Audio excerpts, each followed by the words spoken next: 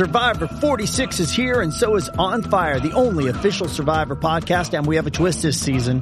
The winner of Survivor 45, Dee Valladares, will be joining us every week. We're going behind the scenes of the biggest moments, the how and the why things happen, and the strategy and analysis you can only get from someone like me, a Survivor winner. Listen to On Fire, the official Survivor podcast, wherever you get your podcast. Does Monday at the office feel like a storm? Not with Microsoft Copilot. That feeling when Copilot gets everyone up to speed instantly? It's sunny again. When Copilot simplifies complex data so your teams can act, that sun's shining on a beach. And when Copilot uncovers hidden insights, you're on that beach with your people, and you find buried treasure. That's Microsoft Copilot. Learn more at Microsoft.com/AI for all.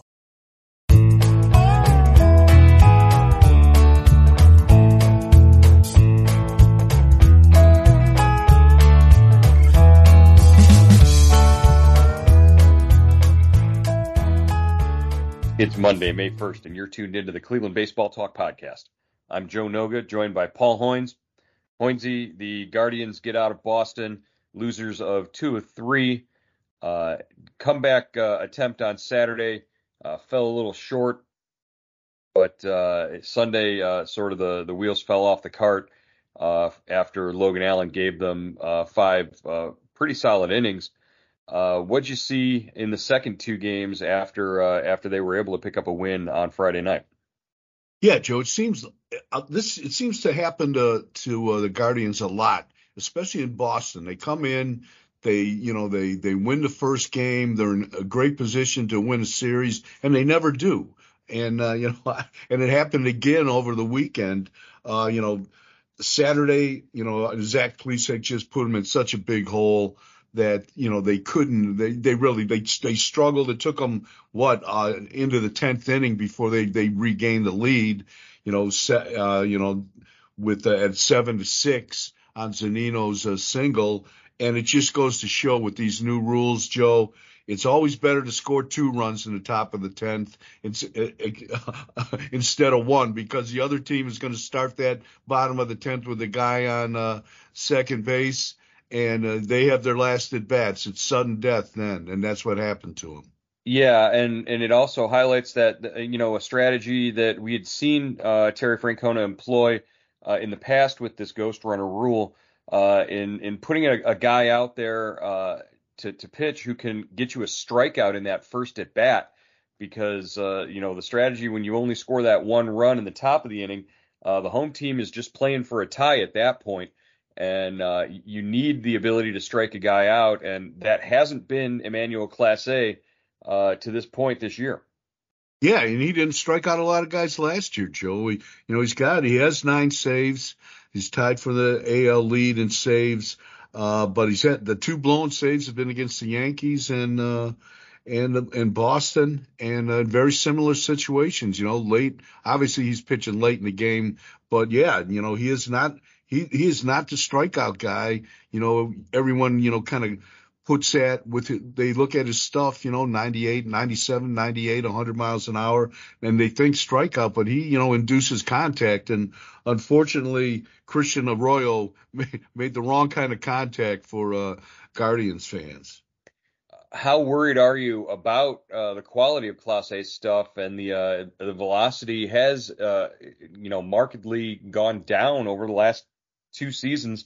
The percentage of his cut fastballs that are at or above 100 miles an hour right there, that used to be what he was coming out of the bullpen firing. Now he's still throwing hard. He's just not throwing 98, 99, 100 on those cutters.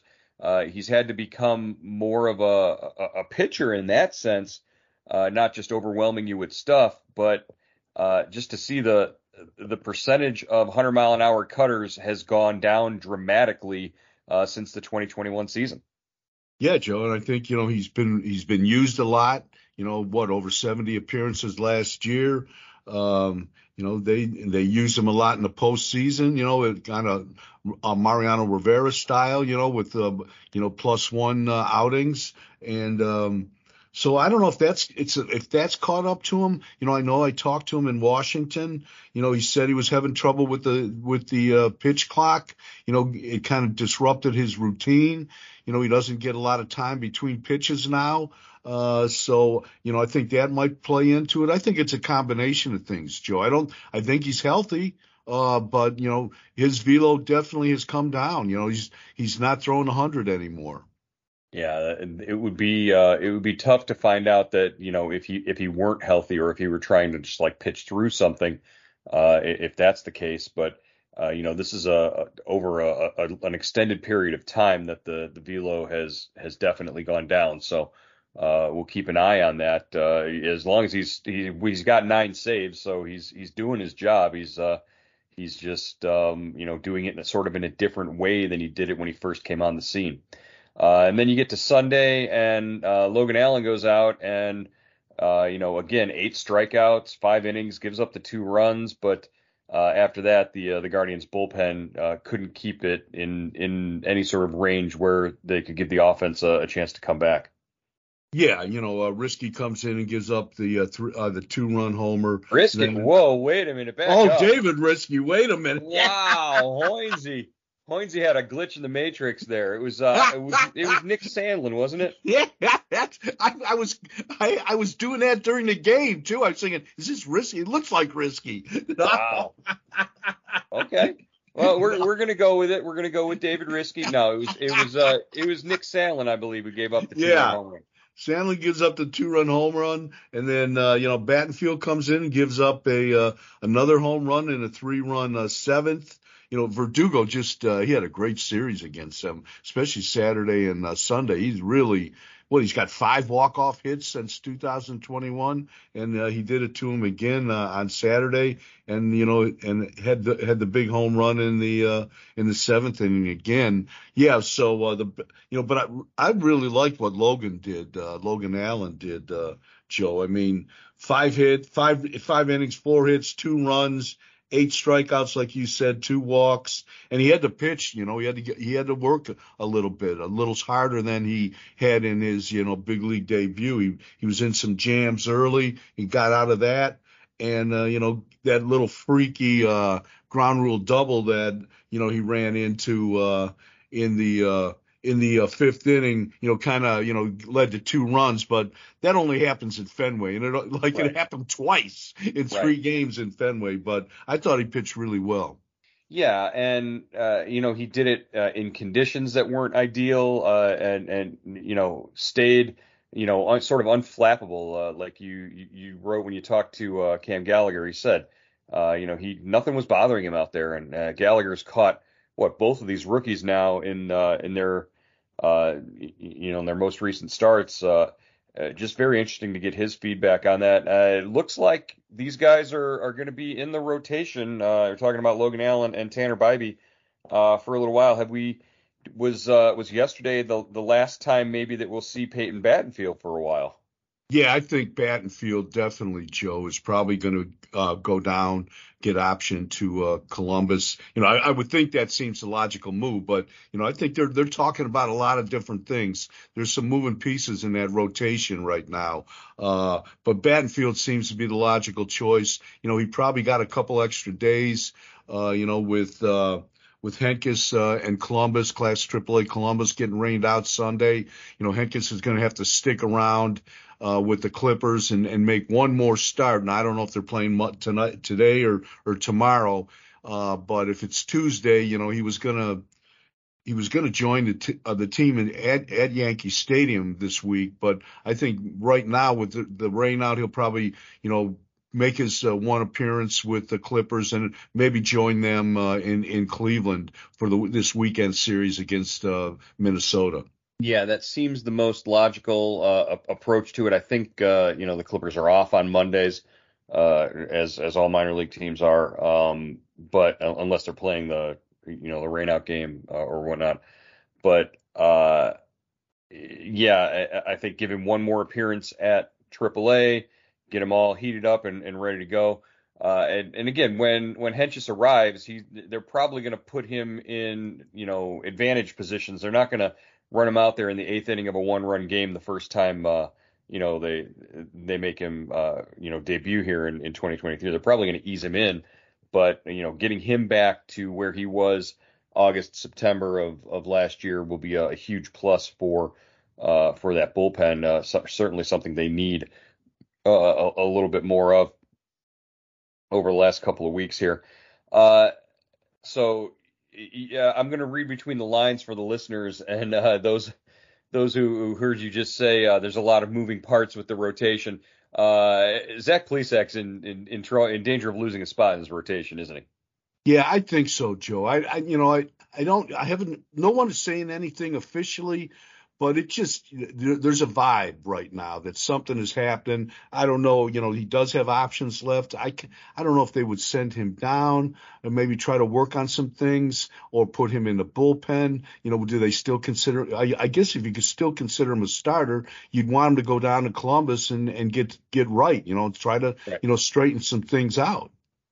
Yeah, and it's just a matter of, now this is a guy who in the past has had,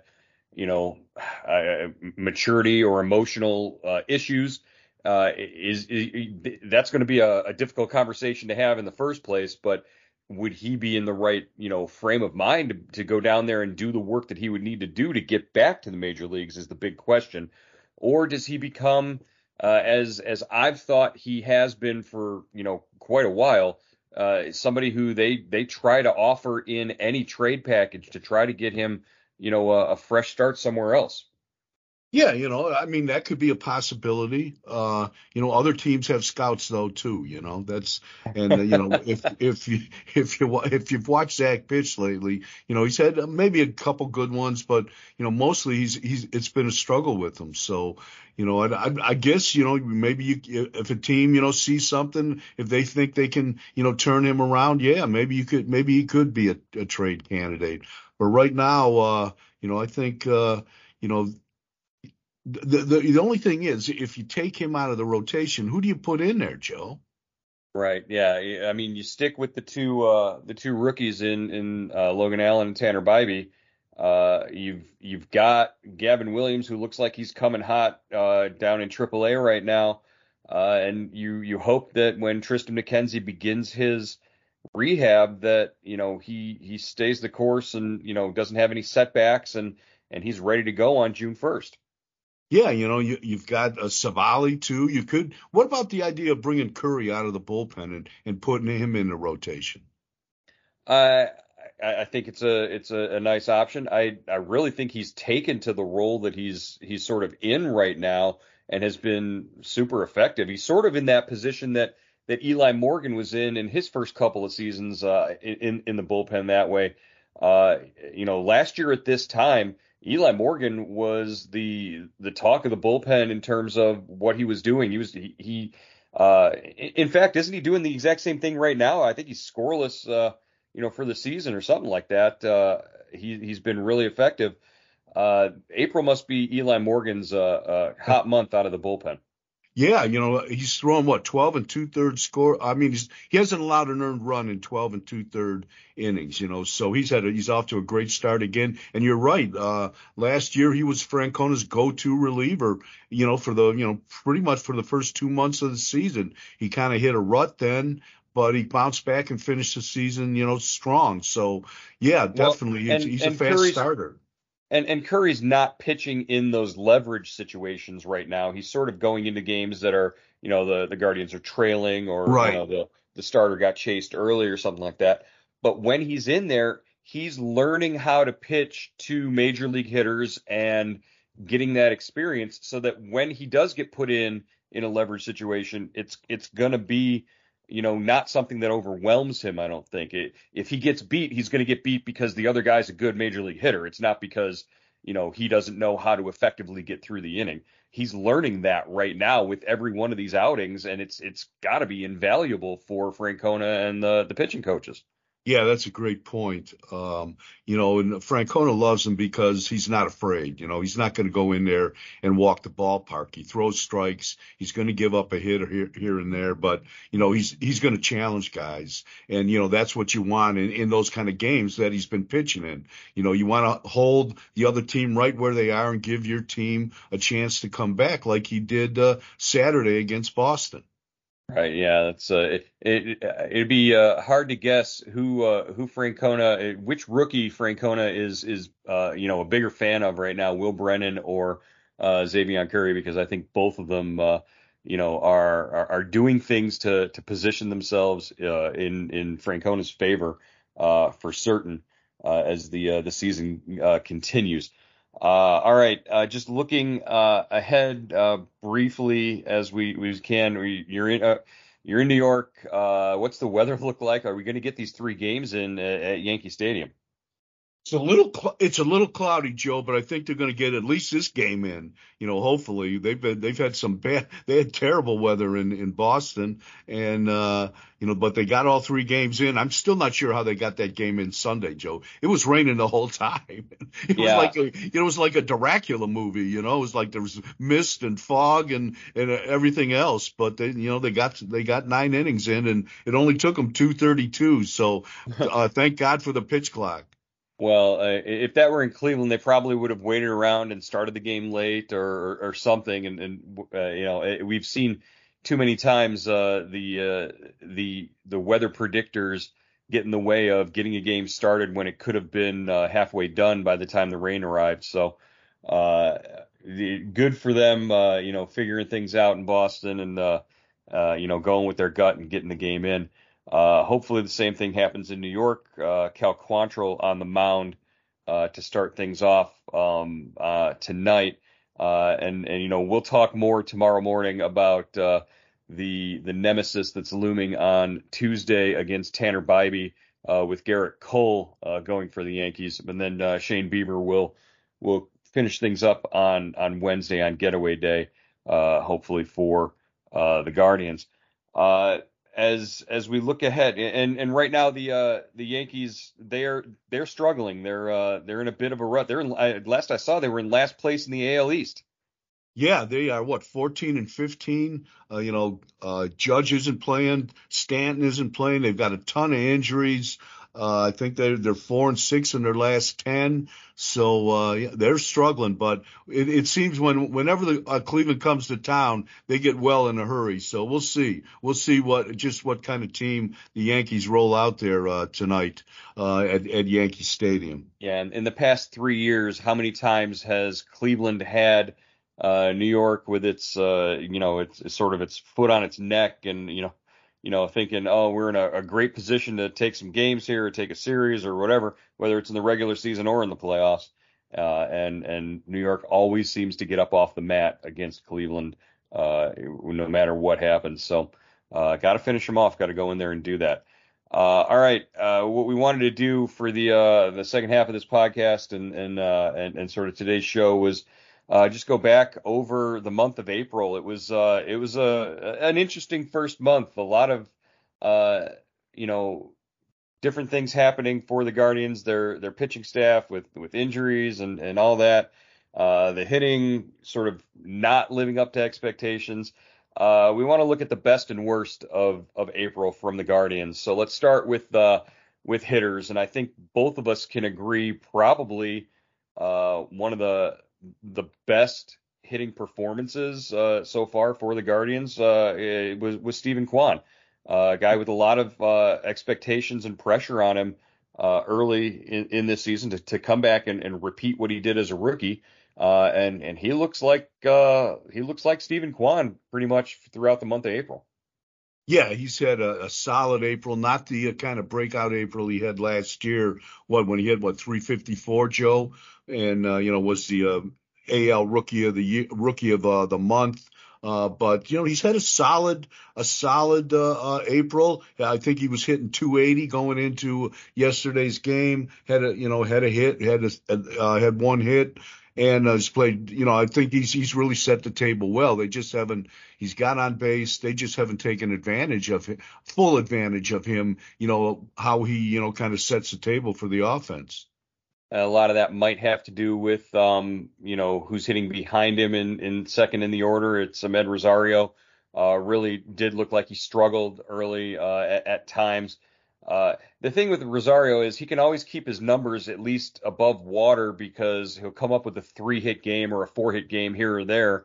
But then it's back into like these 0-11 stretches, particularly in April. Now, May is when he starts to heat up, and June is historically his best month. But when we're talking best and worst, I think, for the first half of April, it was probably Josh Bell as their worst hitter. But overall for April, because Bell's really turned it on of late. But overall for April, I think Amed Rosario, among the regular players in the lineup, probably the most disappointing. Yeah, he has never met a pitch he didn't want to swing at, Joe. He he had a single yesterday, and drove in Kwan in the sixth inning for Cleveland's only run. But until then, he had been 0 for 11 and just looking terrible, just swinging like wildly at everything. And like you said, April is not his month. When it warms up, I think we're going to see, vintage Amed Rosario. But right now, he's a guy searching for it. Yeah, in June, July, and August, Amed Rosario at times can look like a guy that you cannot pitch to. It does not matter. He, again, a free swinger, but he barrels balls. He makes hard contact. But right now, or at least at this point this season, he looks like a guy who can be pitched to.